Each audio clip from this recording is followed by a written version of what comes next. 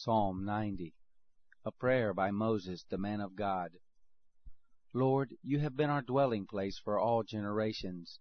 Before the mountains were brought forth, or ever you had formed the earth and the world, even from everlasting to everlasting, you are God.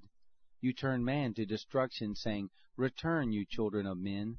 For 1,000 years in your sight are but as yesterday when it is past, as a watch in the night. You sweep them away as they sleep. In the morning they sprout like new grass. In the morning it sprouts and springs up. By evening it is withered and dry.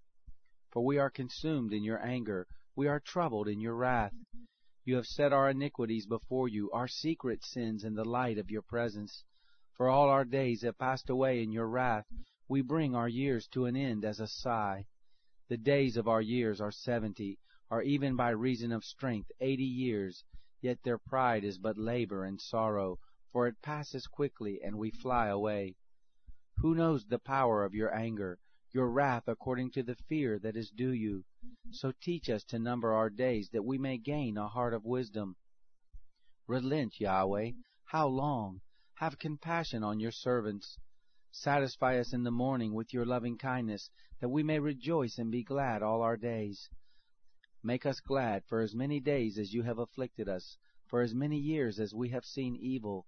Let your work appear to your servants, your glory to their children. Let the favor of the Lord our God be on us. Establish the work of our hands for us. Yes, establish the work of our hands.